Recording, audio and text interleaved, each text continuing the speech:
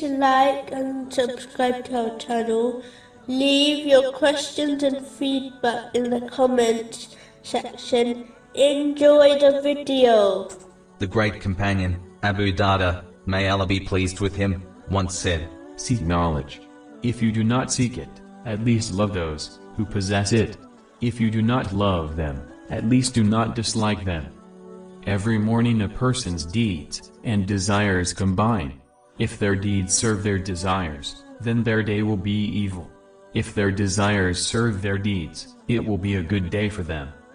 Impose patience on yourself, as there is an extremely difficult path ahead, in the hereafter.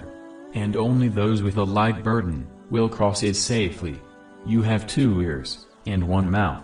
This means, you should listen much more than you speak.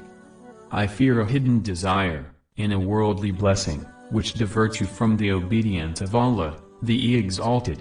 This will occur, when you are full of food, and starving of knowledge.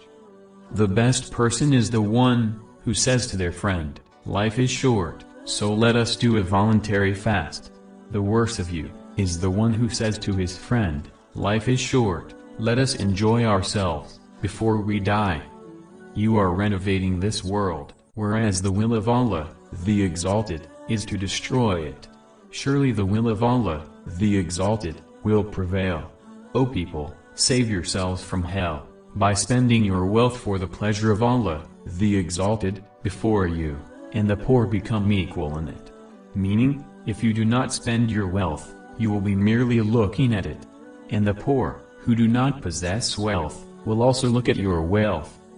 Eat only what is pure. Earn only what is pure.